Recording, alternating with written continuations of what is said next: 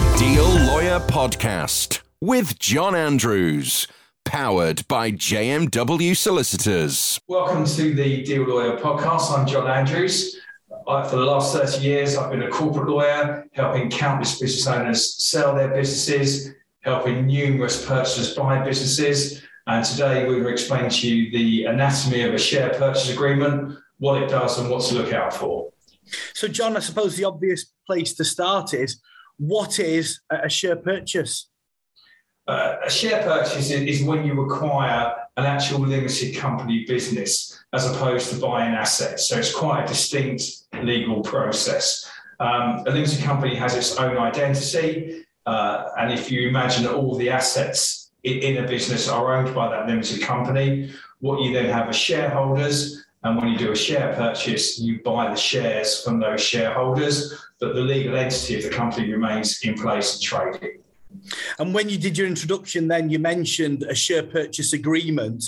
What does one of these look like? What sort of things would it include, John?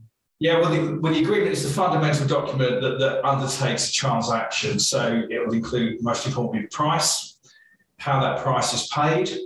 It will contain certain promises given by the seller of the business to the buyer of the business, which will be in the form of warranties and indemnities, which we can discuss further on this podcast. It will include restraint of trade clauses. So if you're buying a business, you want to make sure that the seller's not going to go off and compete immediately with you. And it will contain what's known as a tax covenant, which deals with all the nasty tax issues that might be lurking in the background in relation to a company that you buy. And I don't want to sound too flippant, John, but when you say the word warranty, which you just have done, I think of the little book that comes with something that you buy from a shop. Would you mind explaining what a warranty is, please? Yeah, a warranty is not unlike that little book that you get. It's certain promises that the seller makes to a buyer about the limited company that they're buying. These are important because when you buy a limited company, when you do a share purchase, you're buying it as a going concern. So warts and all, you take over the history of that limited company. Whereas with an asset purchase, generally speaking, you exclude any historical liabilities or issues. So you only deal with the business going forwards. With a share purchase, it's an ongoing arrangement. So the warranties give some peace of mind to the buyer about key areas of the business. So, for example, there will be warranties about the employees, who they are, what they're paid, and what they do.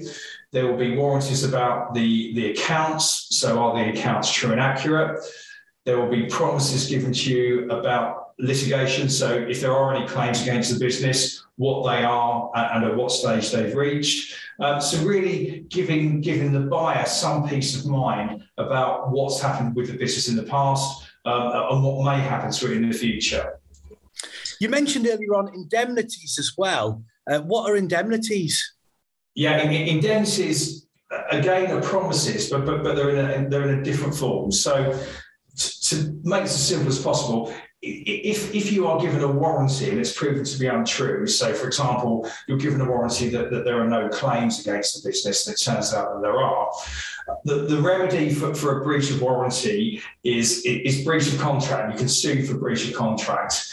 Now, in order to bring that claim, you have to show that there has been a financial loss or damage caused to the business, and that loss in turn has reduced the value of the shares. So it's quite a complicated process. An indemnity, by contrast, is a very specific promise which the buyer gives to the seller, which may have been identified from an issue that's come up in due diligence. So let's say, for example, with IT companies, for example, it's quite common for IT companies to have self-employed contractors working for them. And if those contractors don't work anywhere else, and they've worked almost full time essentially for the business that you're buying, there will be risks that the revenue will come back and say they're not really self-employed, they're employees. The consequences of that are that there will be a tax liability. Now, if that's identified during the course of due diligence, you would ask ordinarily for a specific indemnity to say that if the revenue come along at a later date and they challenge this status, and as a consequence of that, there is money to be paid additional tax, then you take a specific indemnity for that issue.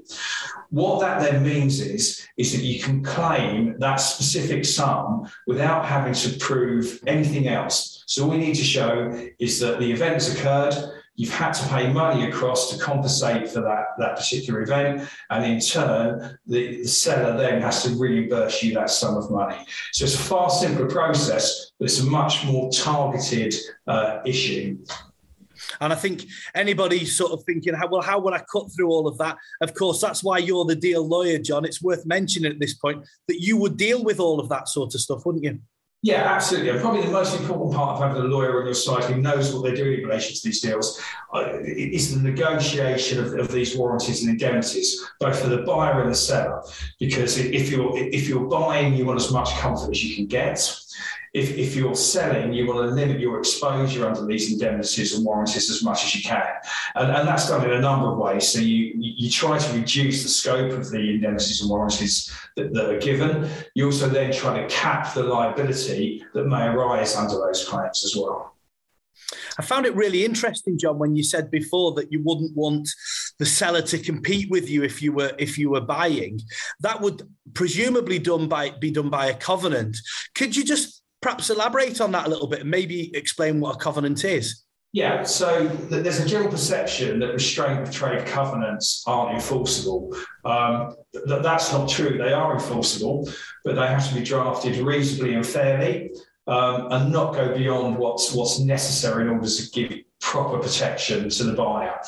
The other thing to bear in mind is that in the context of a share purchase agreement, the courts look at those as commercial deals, so that they are more likely to enforce those than they are restraints that are contained in service agreements or employment contracts. So the restraints can be wider, and they can be for a longer period of time, typically between 2 to 5 years. So again, much longer than you get away with in an employment contract.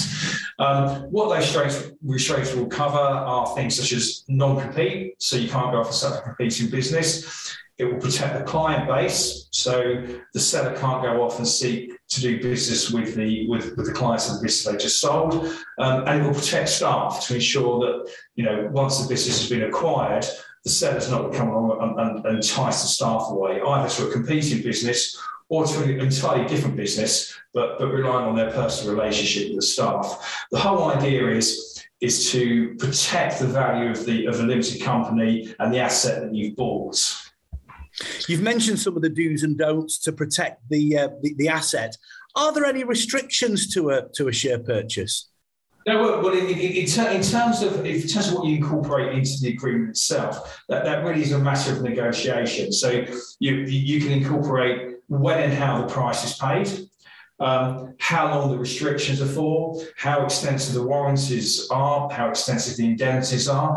The whole purpose of engaging a lawyer in this process, and a lawyer who does this type of work, is to ensure that you end up with a document that strikes a fair balance between the buyer and the seller. And generally speaking, corporate lawyers who are used to doing these deals know what the parameters are, that they know when to give on certain issues and when to dig their heels in. And what you'll find is getting two experienced corporate lawyers will result in the deal hopefully going through far more smoothly than with somebody who's not really experienced in this area and is dabbling. So it may well be that they'll miss important points, or it may mean they become difficult over points which in the larger scheme of things don't really matter. And of course, you are an experienced corporate lawyer. You're the deal lawyer, John. Can you just give us an idea of the process? Who prepares these sorts of agreements? Yes, so the process is, generally speaking, it's the buyer's lawyer who prepares the first draft of the purchase agreement, whether it's a share purchase or an asset purchase agreement. There are a whole host of ancillary documents to be prepared in relation to the transaction. So you need, with a share purchase, you need board minutes. There may be resignations of directors, appointments of new directors, the transfer of shares, the payment of stamp duty, and also what's known as the PSC register. So you have to, at Companies House, You have to notify Companies House as to who the majority shareholders are and what extent of control they have over the company. So the process with a share purchase in terms of documentation is more complicated. In terms of the practical day-to-day operation of the business, it's actually far simpler because there's no change in the legal entity that is employing staff, that's supplying services to clients and customers. So there are pros and cons to both processes, which we'll discuss in a later podcast. And I know there are some days when you say, I've got completions on today. Can you just give us an idea of how that whole process works, please, John? Yeah, so generally speaking, there are two ways to do a deal. You can have a split exchange at completion, a bit like when you sell a house. So you exchange contracts on one day, there's a period of time between exchange and completion, and then you complete at a later date. And completion is a date on which payment is made for the business. That tends to be less common nowadays. There's a big move towards doing exchange and completion the same day. It's simpler. It avoids there being a period of time when the old owners own the business and are still operating it, but the buyer is committed to acquiring it. Simultaneous exchange and completion is far more than normal now. What happens is you get all the documentation signed up, usually in advance. It's rare nowadays to have a face-to-face roundtable meeting. It's done remotely more often than not. So all the documentation is signed. The buyer solicitor usually is in funds for the purchase price. They send those funds across to the seller solicitors to be held to order until the deal completes. We then do a telephone call to say that each party is holding signed documentation. You agree to exchange and complete. The monies are released, and really it's as simple as that. And the new owner goes into the business once they know the deal's done, and it's theirs to do with what they like from that point onwards. And I know previously, John, you've given out your mobile number. How can we get hold of you? Yeah, the best way is through my mobile, 07768 266 036, or through the JMW website. Thanks very much for listening to the Deal Lawyer podcast, and we hope that you'll join us again soon.